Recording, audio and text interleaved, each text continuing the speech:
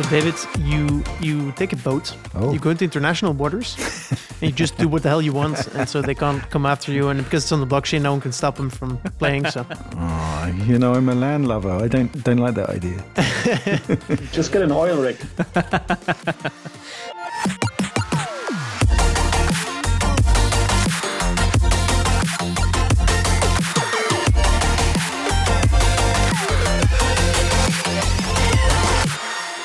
Hello there, listener, and welcome to the 28th Roundtable episode of the Metacast.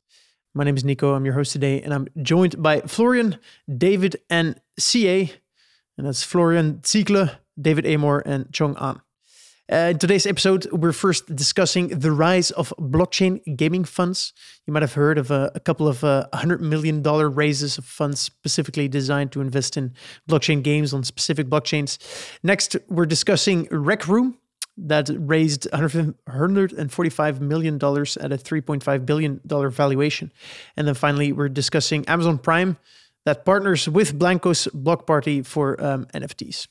And then at the end, we're doing a bonus segment. And the question is, what topic will dominate the gaming industry in the next year?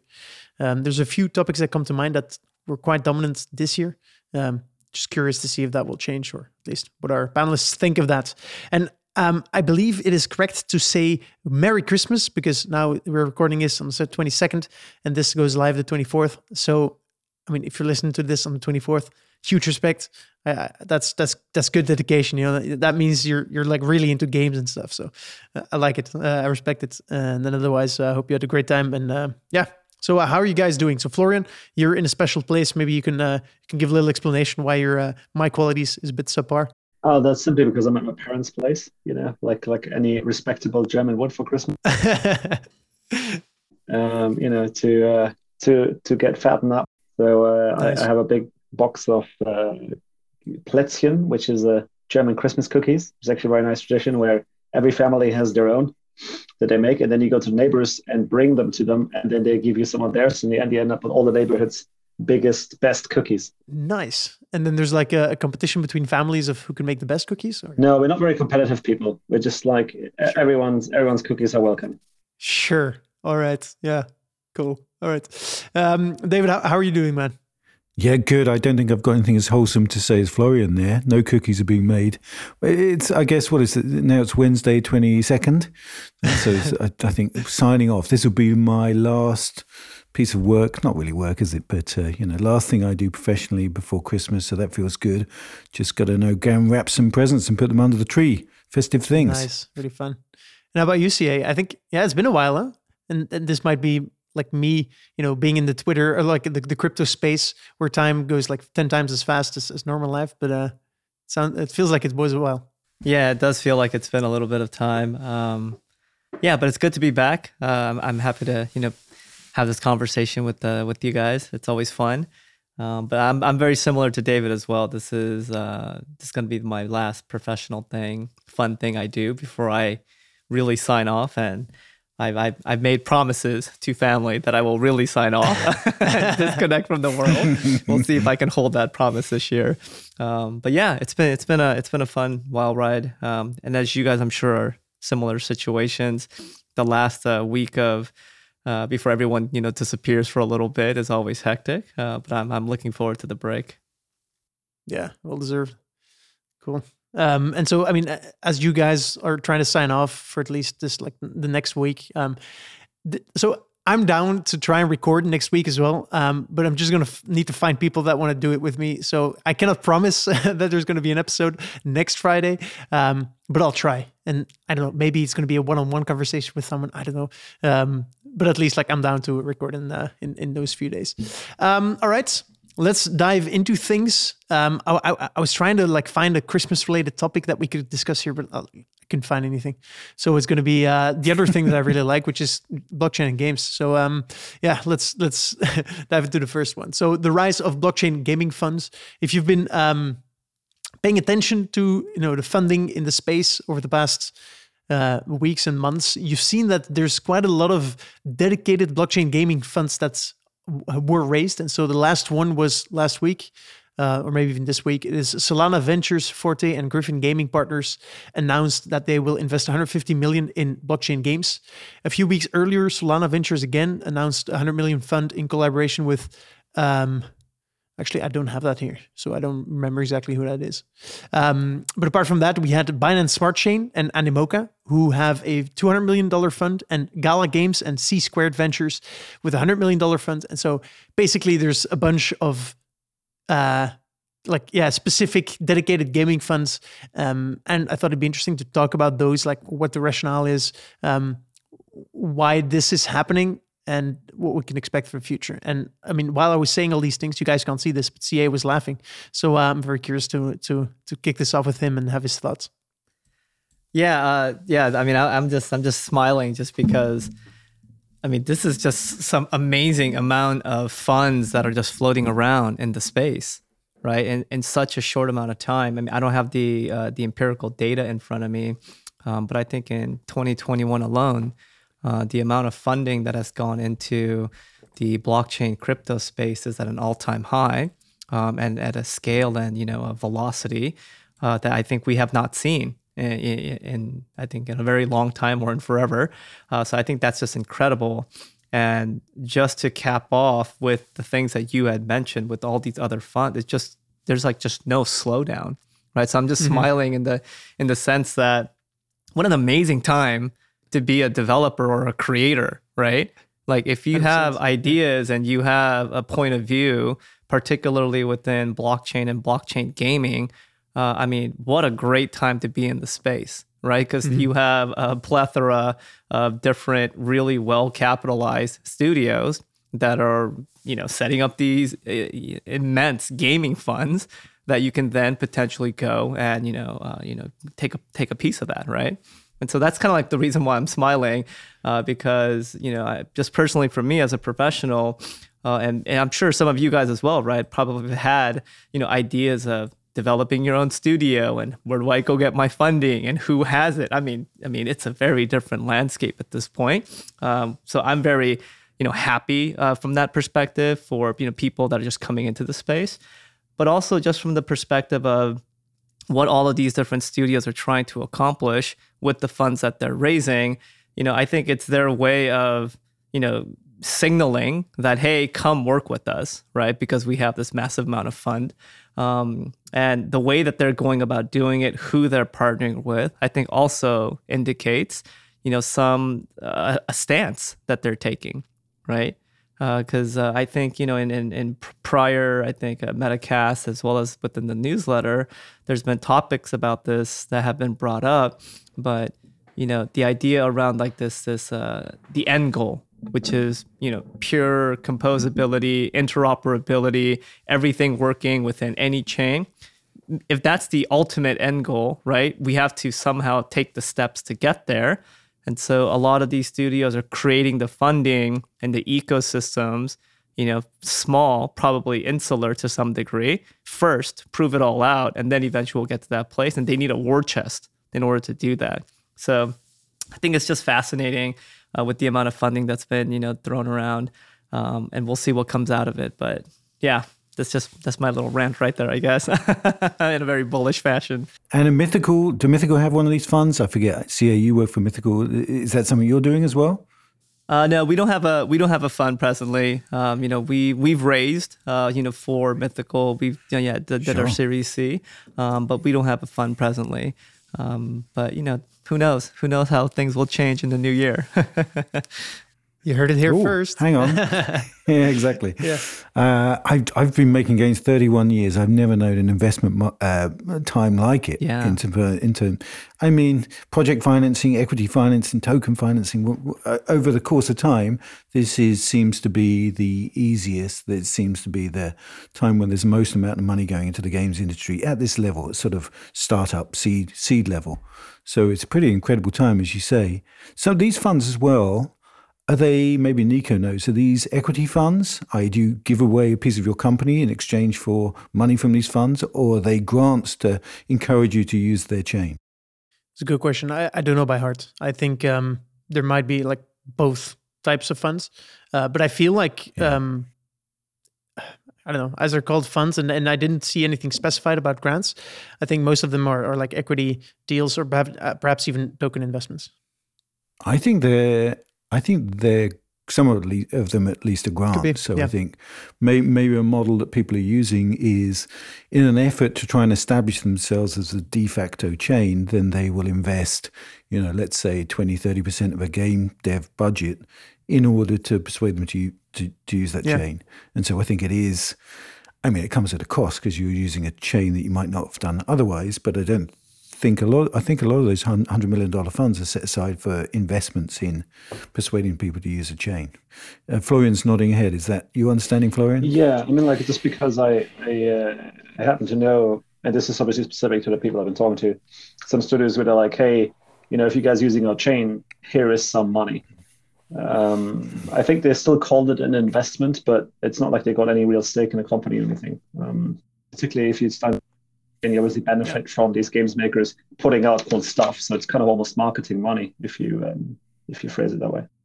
I was speaking to a game developer a couple of months ago. Be careful what I say here, but he told me the chain he was using. I said, "Oh, that's an interesting choice. Why are you using that chain?" And he said, "Oh, because they gave us $2 million." I said, "Oh, okay, well, that's a good reason. Okay, I understand why you made that choice now." Yeah. I was saying that this is kind of my main worry with this.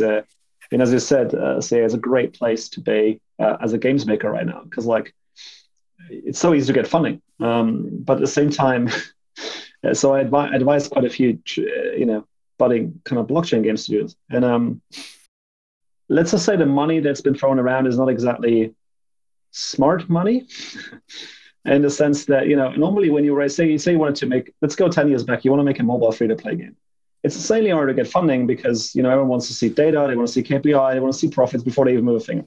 So a lot of these kind of investments, they don't want to see nothing.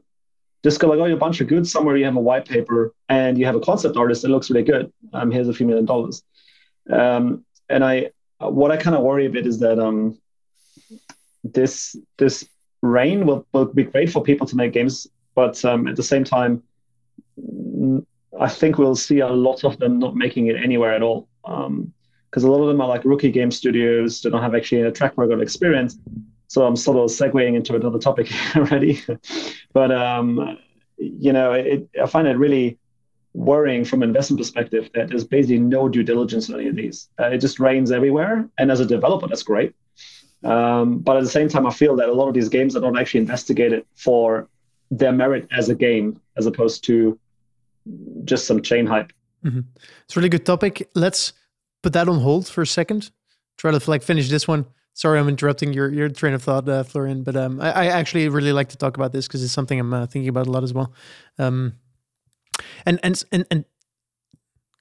yeah. So I was just gonna say that I feel it could be. You were saying, David, you think many of these are grants, and so I assumed. So I'm just looking at the most recent raise, right? You have Solana Ventures, Forte. Forte is like a kind of infrastructure provider, like over blockchains, that helps games companies, integrate blockchain into their games. And then you have Griffin Gaming Partners. That's like a traditional VC into the game space. I assumed that this was like a 30, like 1/3 split for everyone, but it could be that the money is actually mainly coming from Solana, and that Griffin is actually just the one who's helping select the companies or the projects that get invested in, or where their stake is actually smaller, but I don't know. Yeah, I don't know how that's configured. I think there is. I worry a little bit that if you're a new game studio right now, then I think it's hard to get investment unless you're. Well, no, I don't know if this is true. It's certainly easier to get investment if you include the terms blockchain and NFTs in your pitch deck. But then there's another question: is what proportion of people really understand what that means and really understand why that's important? How much of them really believe it, or how much of them are just putting it on slide 6 because that's what people want to see right now? And I worry that if people aren't really understanding that, then sure, they're taking some money and getting started, but maybe going off in the wrong direction. I don't know. Maybe it's important. Maybe that process, that DD, is important to make sure that the money is being spent wisely in a way that those people investing would like to see. I don't know if the lack of due diligence is necessarily a good thing for anyone. 100%. Yeah, I mean, I think what's really interesting is if you take a look at the earlier days of blockchain, let's say when like Wax and EOS.io, is really at the forefront. I think at that time they were doing something very similar. This is years ago, right? Where they were trying to attract talented developers and content creators onto their platform because their motivation is to scale that platform to get new content and drive scale. And so fast forward to today, I mean, even the first investment or fund rather that you discussed, right, the Solana Ventures one, there's a lot more chains out there, right? There's a lot more players that have a platform play that need content creators, developers to leverage their platform to prove out the tech.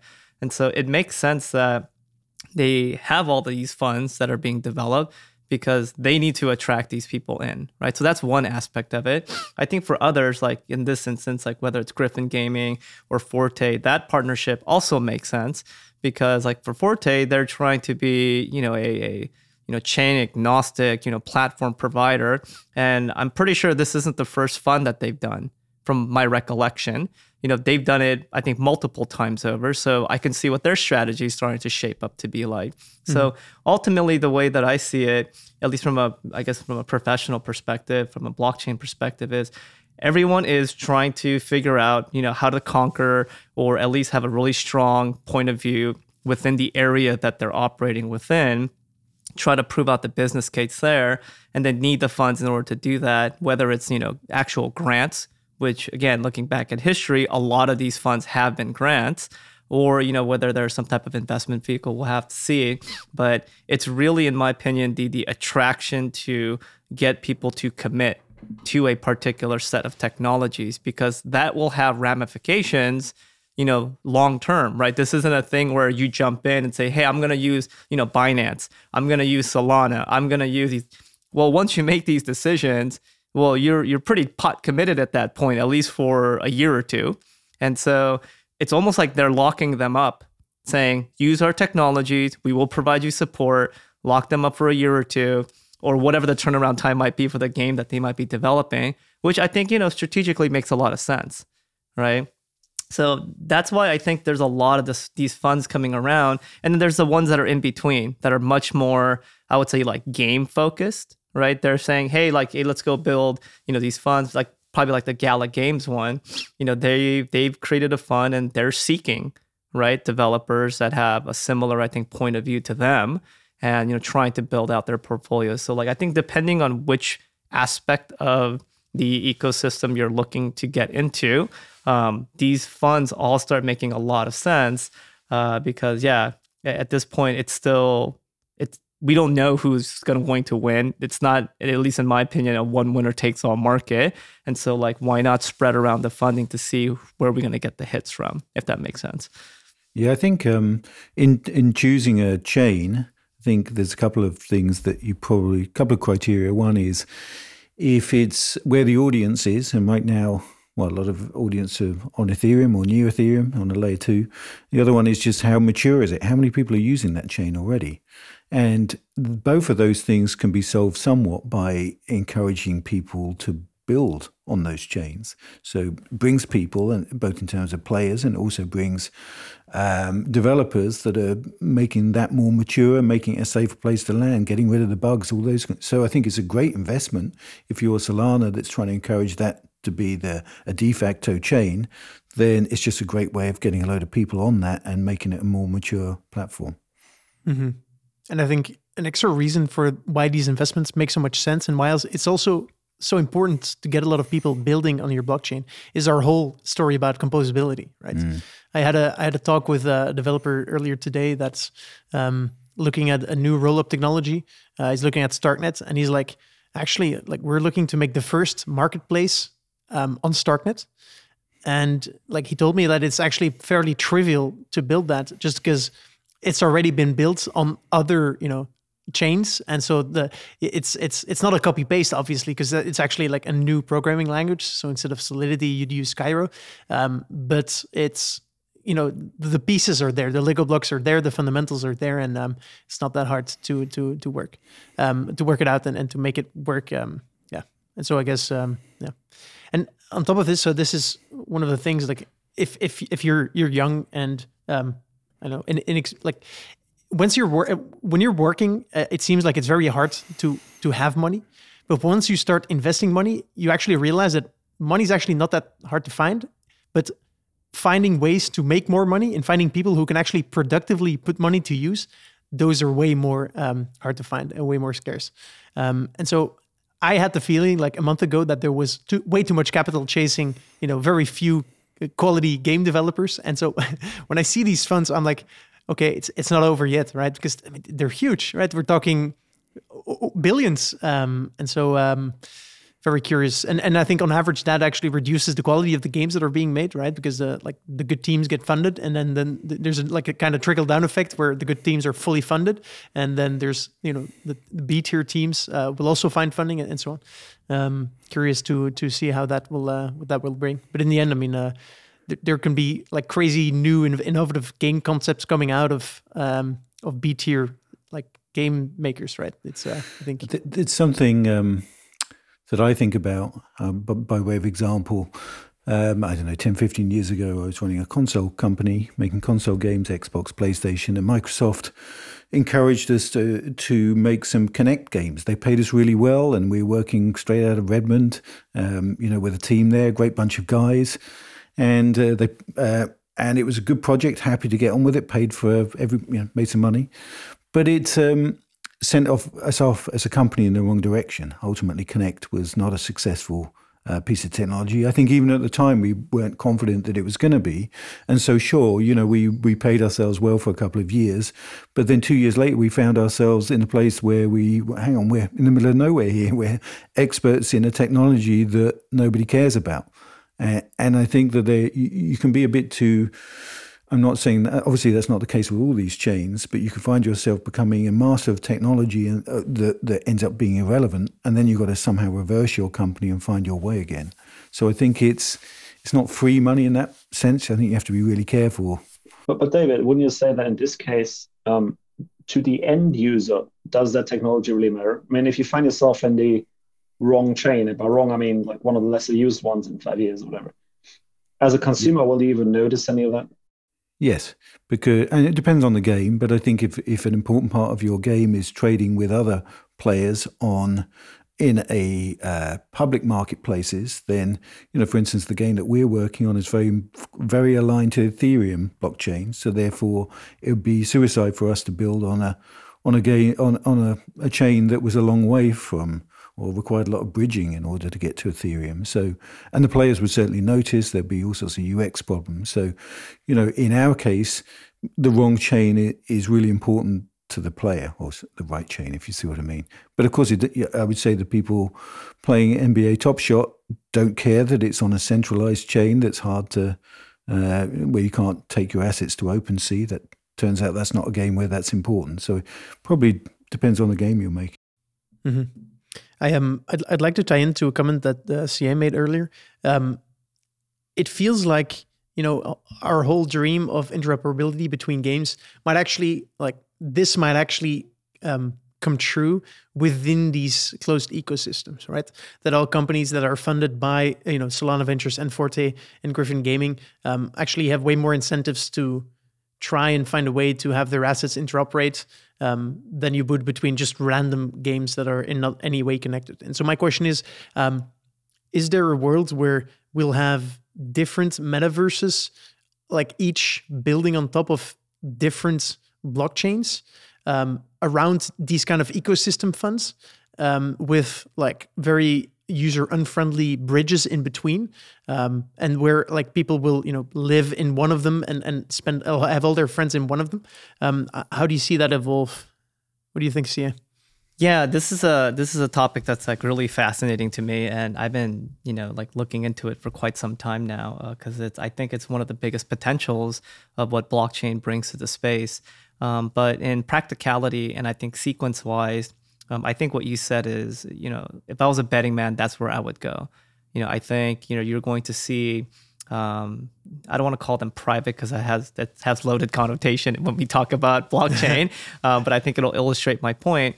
But various studios will have their proprietary ecosystem of games within their portfolio, and then from there, I feel the ideas around interoperability, the ideas around composability, I think all of that will come out, but in a microcosm, right?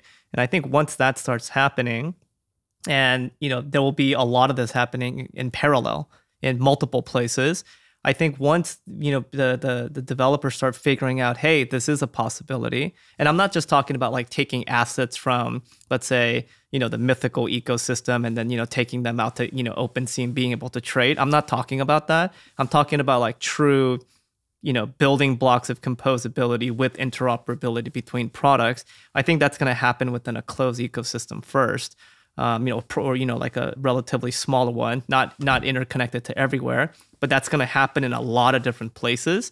And as that starts rising and we start seeing value from both a user's perspective, but also from a business perspective, I think then there will be either concerted efforts between multiple publisher types, right, in this new Web3 to work together, or you're going to probably find middleware solution providers, bridgers, what have you. I'm sure there's going to be a lot of new technologies that we haven't seen yet. Well, they will offer that level of connectivity to build the blockchain highway between all these different ecosystems. So I think that's still, many years out, but the fact that there's a bunch of people talking and thinking about those things and there's a desire for that, I think it's going to happen. So actually, I want to counterpoint that. Yeah, please. And the reason for that is, we talk a lot about blockchain in games and stuff from a business or from a tech perspective. In both business and tech, when you actually look at it from the viewpoint of someone who has to create the experience in these places, it's actually an incredible. If you put yourself in a game designer's shoes, and you're creating, say, I don't know, on the Solana chain, you're creating this RPG, right? And then they go like, oh, we want all these other assets that you get in all these other games to be working in your game and have meaningful, or like these building blocks. I lose so much control over actually creating a pleasant, cool, awesome, tight experience for you because I have to accommodate for an increasing ever amount of unknowns that can be injected in this experience that I'm trying to craft for you. And I think this is sort of an aspect that's often casually overlooked because, a lot of people in the space who love talking about it are the people who see the business opportunities or who see the technical marvel that they're creating. But for, lack of a better word, as a creative, this is actually a nightmare. Not to even speak about the economy design side, where, I actually think we will see a return to the world and you will have to pay very dearly for the privilege of having interoperability. Where actually one Solana studio will need to come to another Solana studio and go like, hey, cool, we actually want this to make sense over here. And you guys are like, well, if you give us X amount of money, we might do it. But it's not going to go just for free as you like it. That's just my decision. I disagree. I think that the motivation to have interoperability between games is going to be strong enough that it's worth the game design headache. And I think it'll be permissionless. I don't think it'll be any sort of agreement between one game company and another. That's one of the great things about a blockchain Web3 is it's permissionless. So I see your asset over there and I'm going to interpret it in this way in our game. But the interpretation still needs work. Yeah, I'm saying that's a piece of work, but as somebody who runs those businesses, I'm saying that's a piece of work that I'm very happy to pay talented game designers such as yourself, Florian, to figure out. It's just worth the right, yeah, but then you need to have basically a fund that is the interoperability fund, which basically pays all these studios to make extra work on top of the game, which is already insane work, to actually guarantee meaningful interoperability. I don't think it will work that way. I think that the game studios will just be sufficiently motivated to find good ways of pulling other games' NFTs, other games' assets into their games. But what is the motivation? I think if you've got there's an existing game, let's say Fortnite, and you're trying to pull people over to PUBG, just give a sort of Web2 examples, then the best thing you can do is say, hey, those items that you bought in Fortnite now work in PUBG. It's very hard to move a player from a game where they spent a lot of money and they have a lot of investment, a lot of time, into a new one if they're starting on the ground floor again. So I think the best way of pulling an audience to a new game is saying, hey, those items that you value, you spent all that time building up, also work in our game. And it's a great way to win over an audience. But then it's a concerted kind of hostile marketing effort, right? Where you kind of go like, hey, we definitely want all these guys from over there. Let's put a bunch of people in our studio away from the main game, explicit in the purpose of making these other items work meaningfully with our carefully crafted balance, which is obviously an option. But I'm saying it's not going to be as open and free as I think people think it is. I think I agree with that to some degree with Florian's saying. The challenge, I think, is going to be immense, right? So there's no sugarcoating that. And I think anyone that says that, is going to be, they're going to be in for a surprise. But there is significant challenges there for sure.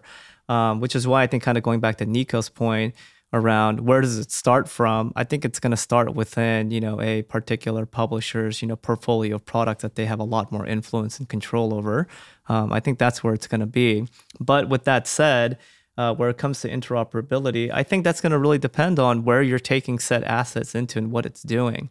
So I don't expect, at least out of the gate, let's say, for example, I don't know, like I'm Master Chief and I have my plasma sword and it does X, Y, Z in terms of utility. Is that going to work in, let's say, a game that I'm building over here that's about like home design and I'm trying to put up, paintings? Like, do I expect that level of interoperability, being able to take a weapon asset into a decor game? I don't think that's the way it's going to work, right? Like, I think the way that our smart contracts are set up, the type of metadata that's going to be in there, and the other advances that's going to come in, you might be able to take that asset with you, from one ecosystem to another. But what its utility value might be, it might change depending on which ecosystem you're in, right? So there's a lot of, I think, ways of having fun with that, being able to take things that you own with you, but how you use it, where you use it, I think that's still to be seen. But I think that's a problem that can be solved, maybe not to the one-to-one degree that I think a lot of people, when they do talk about interoperability, that's what they're describing. Like, I'm going to literally take this, Kratos's, spinning blades, and I'm going to take it anywhere I want and wreak havoc. I don't think it's like literally going to be like that, right? But are there ways of pulling things in and doing interesting things with those assets, maybe in a slightly differentiated way, but that the anchor point is you, the user, it's mine, I own it, and here's a way to do a thing with it. I think we're already starting to see examples of that, right? And this isn't a brand new concept. These ideas have been around for some time. We've just seen it in a more analog kind of version. And I think as we advance, I think we're going to see a little bit more. But yeah, like I said, there's a lot of work to be had before we get to that place. I can think of plenty of fun things to do with a plasma sword in a home decor game. You're just not creative enough. Sure. Sure. There's a new ways of, that's your new power tool, right? There you go. Yeah, exactly. Got the grass. Give me 2 seconds. Yeah, I mean, it could just be. Yeah. I don't think this is very interesting, but you could easily honor those items in a sort of starter pack sense. Like, hey, I see that you care a lot. You've got an item of great value in your wallet from this game that has no bearing on this game, but we're just going to give you 500 coins as a way of trying to pull somebody from one to another. It's not very interesting, not very creative, but it doesn't have to be a like for like, does it? I mean, the other thing I suppose is that you're not going to pull a Halo player into a home decor game because they're different players anyway. But I know it's yet to be. We'll see how that plays out. It's interesting to think about how people are going to do that. If I was a betting man, so I think the way we're thinking around this right now feels like we're looking at, the major publishers like an Activision and an Epic and like how they would approach this. But I think they're probably going to be the last ones to do something like this. And I think, again, like as we've seen in other iterations of the internet going from Web 1 to Web 2, I think the ones who really innovate with these new tools are, starts from like the grassroots, right? And then this brings me to one of my favorite subjects, which is loot. This is like almost designed to become something like this, and this is exactly why I'm so excited about that whole ecosystem. Yeah, you're spot on about that, though. I mean, I think a lot of the times, larger publishers, it's very much a top-down model, right? And there's a very sequential way of doing traditional gaming. I think what's really interesting about the space right now is there's also the bottoms-up approach, which is what I kind of classify Loot to be. Which then I think, not to harp on it too much, but this is where I think composability is really going to be the first step before we get to interoperability, right? Because you have a bunch of people, working on a thing, whether you know them or not, and they're able to build on top of each other. And if you've set it up in a way where that's allowed, where it's almost like open sourced smart contract, and you allow any creator to come in and be able to develop. And imagine if you're doing that at scale, look at the velocity of development that might be able to occur. And then the innovation that will come from that and different ways of thinking. And then you apply, decentralization against all of that. I think there's going to be some really interesting things happening to get to that place that we've described a little bit earlier. And so, it'll be interesting to see. But again, a lot of hard work. Yeah. Let's make it happen. All right. Cool. I really like this discussion. This is stuff I really love. Let's move on to our next topic, which I love equally. Hey, I'm not picking sides here. Rec Room raises $145 million at a $3.5 billion valuation. And actually, so 9 months ago, they raised $100 million at a $1.25 billion valuation. So it's almost a 3x markup.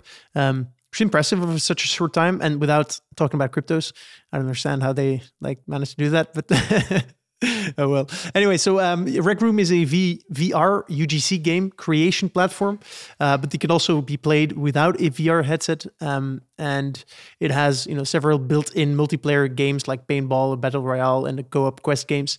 And so my personal first experience with Rec Room was, so I've got a Quest 2, really like it, and I decided to play paintball once. And so I was playing paintball, and then the game was over, and I was like in the main room, and suddenly my wife asked me a question or came home or something, and I answered her in my native tongue. And so I really expected people to be flaming like crazy, like, what the hell are you talking about? That we don't understand you. And there was just this little kid who was like, oh, what language are you speaking? It's like super nice, super wholesome. And I was like, oh, holy shit, I wasn't like that when I had his age, so it felt really wholesome. But then again, I went to Steam reviews, which I like to do when talking about games, and there the reviews were less wholesome. so one of the top reviews was like, "I like this game because you can slap kids." So yeah, I guess. Oh man. Yeah. Anyway.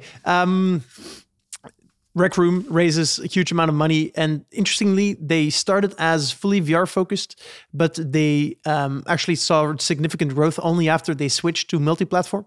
So now you can play on consoles and on mobile as well. Your thoughts on this raise, and I'm also interested to understand what do you think will be key to Rec Room's success moving forward. Florian, what do you think? Well, I mean, the way I see most of these, including Roblox, is UCG virtual worlds. I think they stand and fall with two things: the scale and the content of your proxy developers, right? So if you happen to have people on there that make good stuff, then people will come, or it'll be a success. And whether it's VR or not, I think is rather irrelevant, personally. I mean, if you do VR only, I think it's going to hold you back. But I think the raise is entirely justified, assuming they can credibly kickstart with scale and quality sub-content, right? Which I think doesn't necessarily need to be created by actual users. It could be, you could have dev teams that pretend to do that just to kind of keep that kind of flow going. And then when you look at Roblox, a lot of the content is actually created by relatively few people. So a lot of people create a lot of content. The things that really make it tick was created by not that many people, because not many people have that amount of skill and dedication, all the kind of things to make that kind of content. And if you can front load that, and if they've credibly showcased that, I think it's probably worthwhile. I mean, there's definitely a lot more room for billions to be made aside from low Roblox and other virtual universes. I mean, Roblox is a $60 billion market cap. What did you say they just got valued at, Nico? 3.5. Yeah, so I mean that you could see how. I guarantee you, Metaverse shows up in their presentation when they're getting investors. So maybe not blockchain, but definitely Metaverse. 100%, yeah. That's I think it's quite easy to imagine that it stands a chance of becoming a Roblox competitor. And also when I honestly haven't played it. I was watching YouTube videos, but I can join the dots to a metaverse as well. So I think there's two things there that people get excited about. I'm interested in what sort of footfall they have at the moment. Does anyone know anything of their numbers?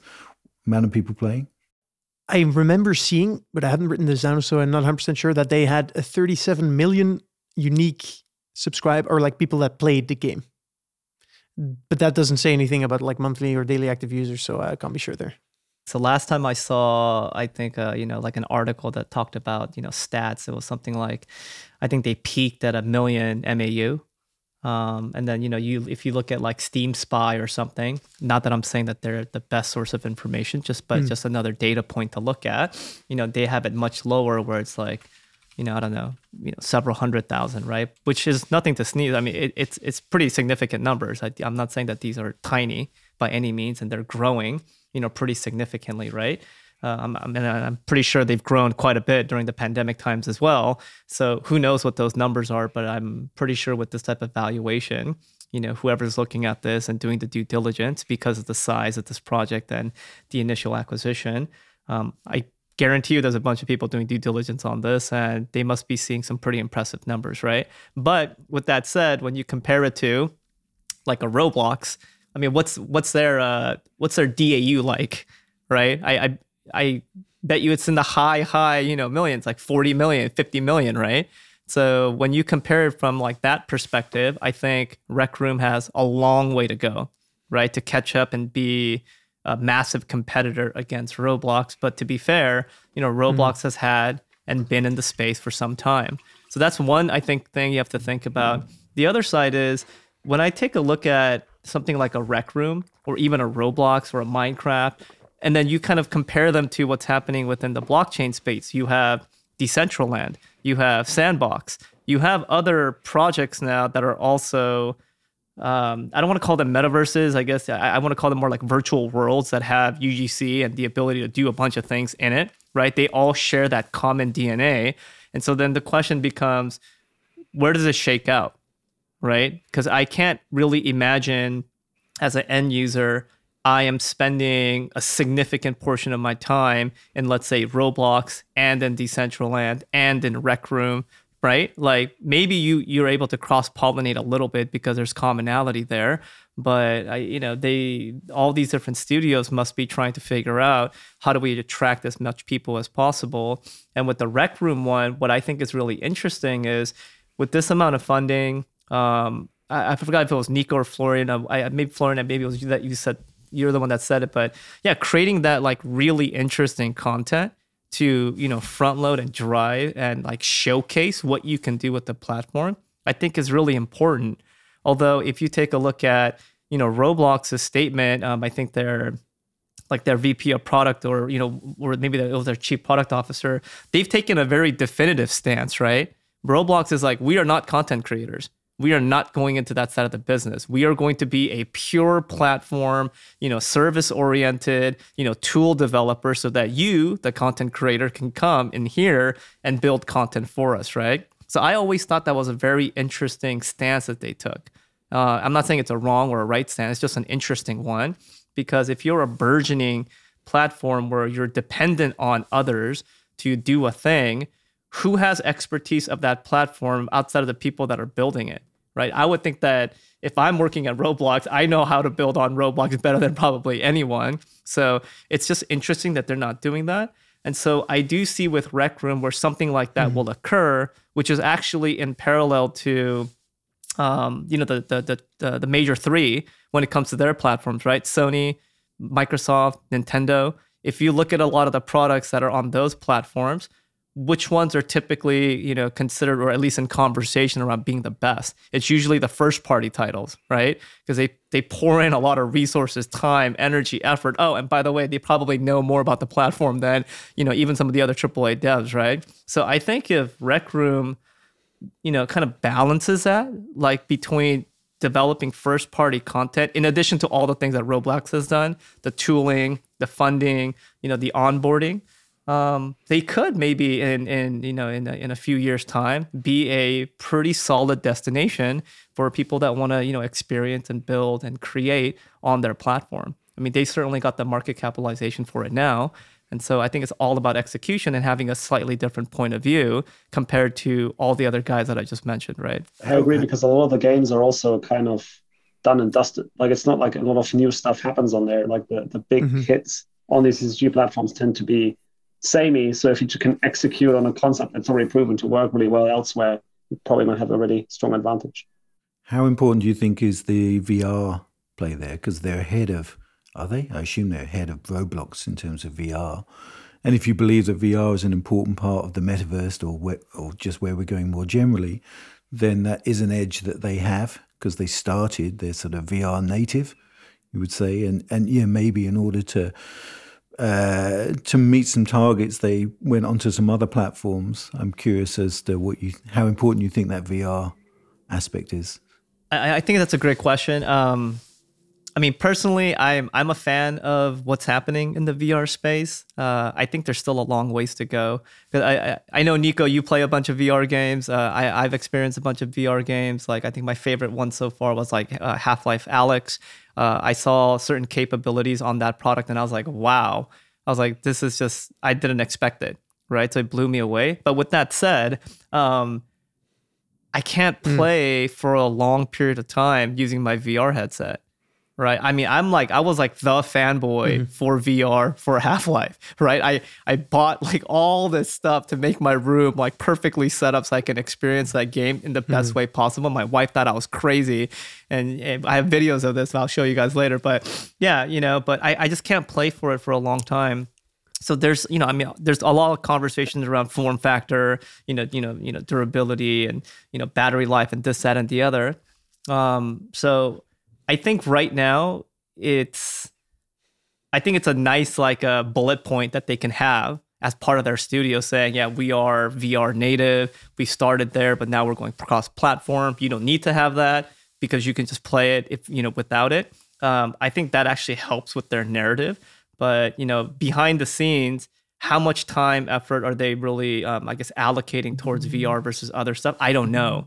I think into the future, it will be an important consideration, just because as with most things, the hardware is only going to get better and better form factor and all these other things. So I think it's great that they've already been there, done that, and they could probably improve at a velocity others can't, or at least not matching what they've been able to do. But right now, I don't think it's a game changer, at least not yet. Is it so if I'm looking at what I see happening in general in UGC companies, so companies that depend on user generated content, to drive it, to get in like other users, etc.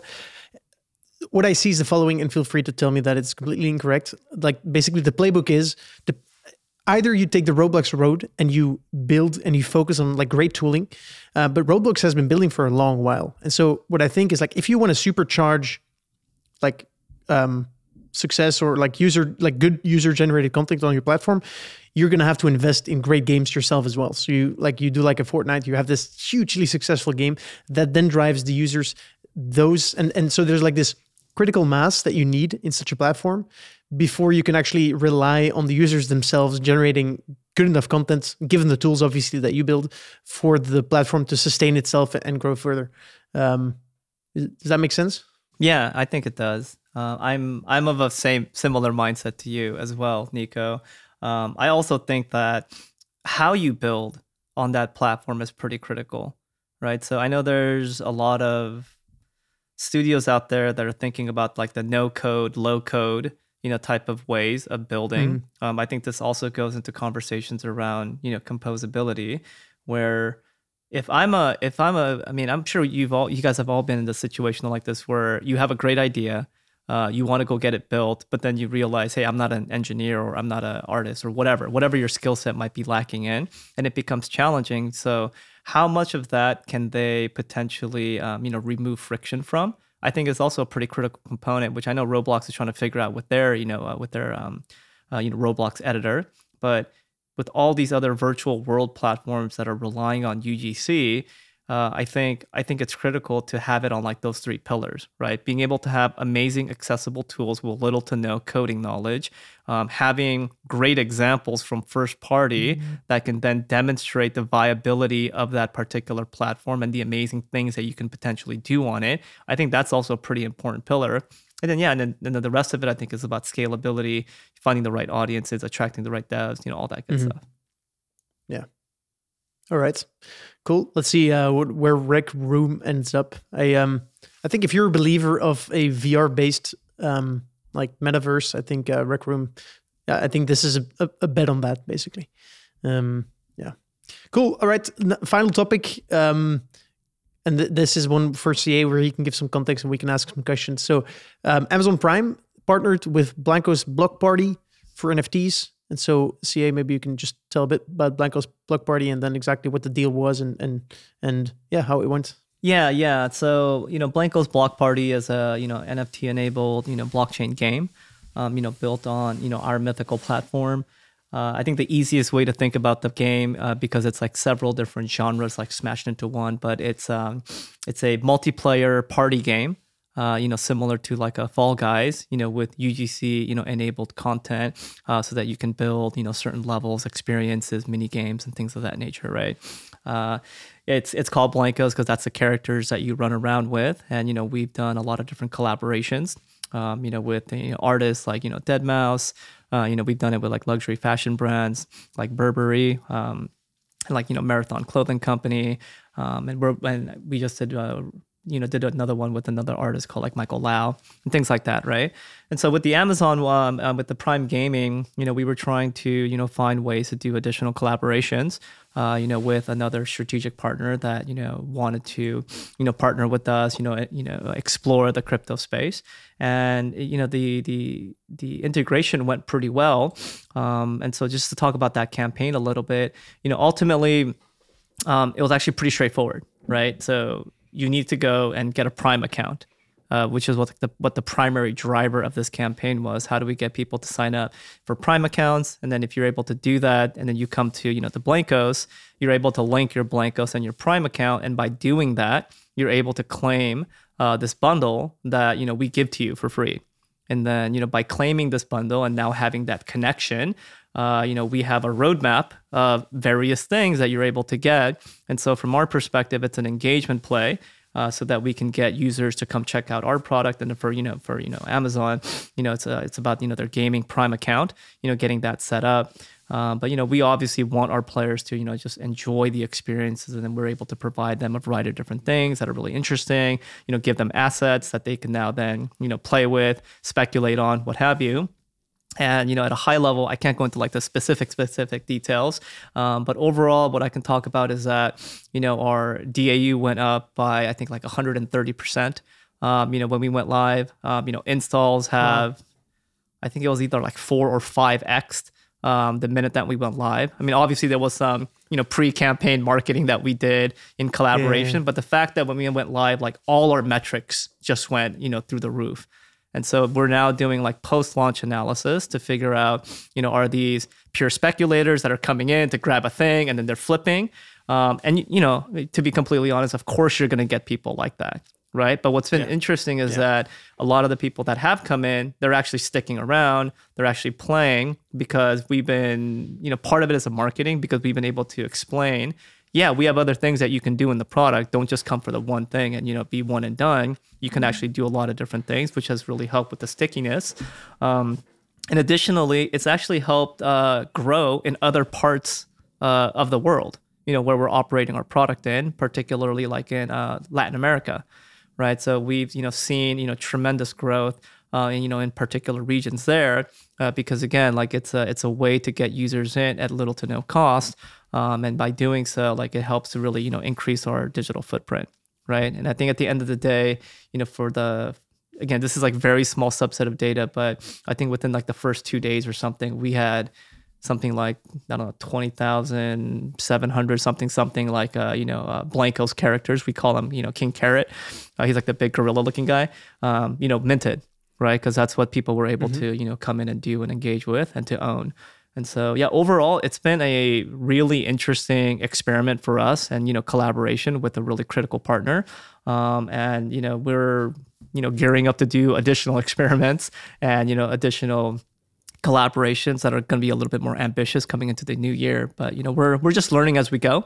And I'm just happy to report that it's been well received. Do you think who is that audience that showed up? Is it, hard to tell, I'm sure, but is it crypto people or is it new people that have heard about NFTs and blockchain and have a Prime account? So, hey, seems like a good time to go and check it out. Something's available for free. Any idea who showed up? Yeah, so, a lot of the people that showed up are brand new, never, they were not part of the Blankos ecosystem. So they're like fresh installs, new installs, right? Majority of them are actually coming for the game and being able to own and have an NFT asset, right? Because a lot of these guys are, first-time creators, creators in the sense of, creating a brand new account on a blockchain game.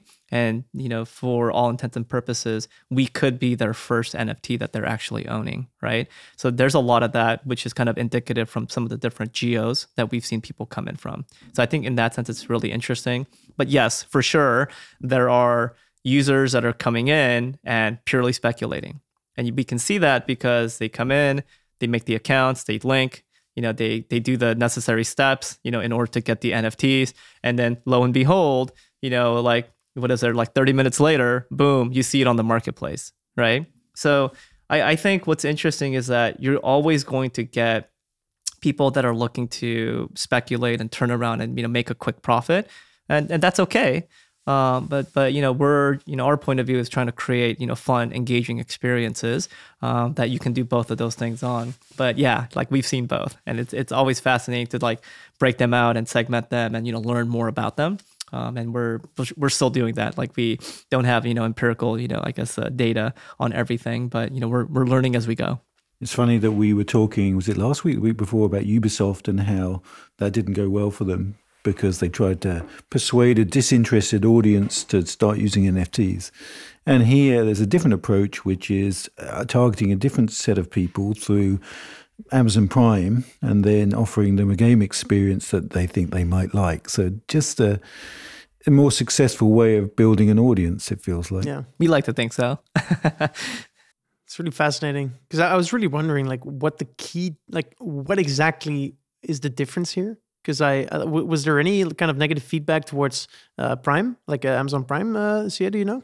I haven't been able to get that data, directly from our partners. I mean, I'm only looking at, data that we're collecting, on our side and, the user feedback that we have from our community manager and the different channels that we operate in.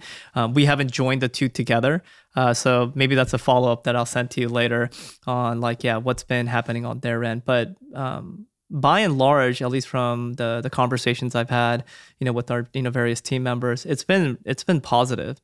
And we obviously had certain thresholds and certain expectations of launching a project like this, but right now it's far exceeding them, which has a bunch of the team on the Blankos side really excited. And so now it's really about digging in, figuring out crafting better experiences, and then seeing if the engagement level holds as we unlock new things in the coming days and weeks, right? Because if you guys go to the Blankos page, there is a roadmap that highlights the first one that we just did, but all the other subsequent things that are coming. And so now we're trying to see what's that level of engagement? What's the completion rate, of all the different things that we've outlined? And, depending on what that answer is, we'll then determine, this is actually great. Let's do some additional things that might be more interesting and so on and so forth.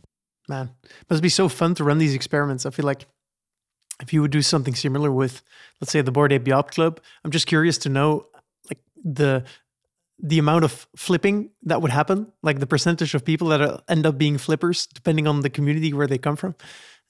Just fascinating to just get a peek into what kind of people you have in each community.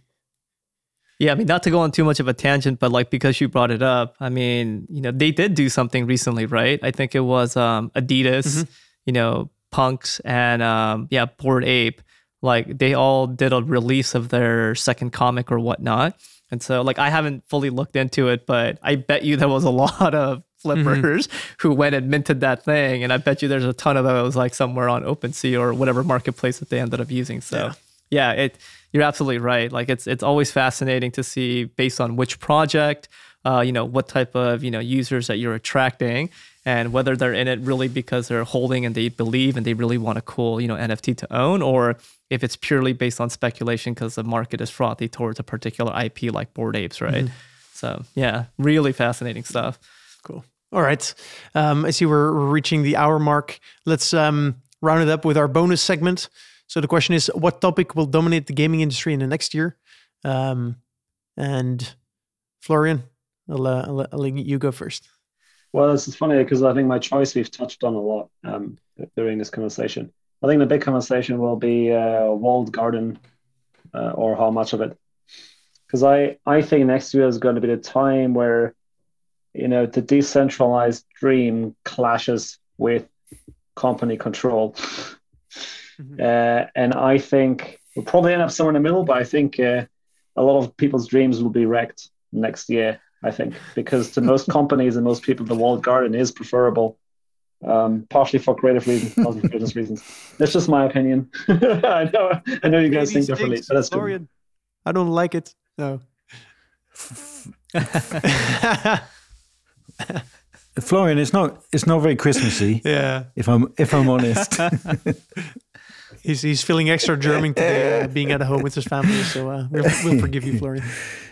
And I mean, honestly, like it wouldn't surprise me if we see something like this. And I think we can all of us here are rational enough to realize that our dreams are probably not gonna fulfill themselves in the next year, right? There's a very big chance that we'll get disappointed on the short term, but let's see what the 5-year horizon is.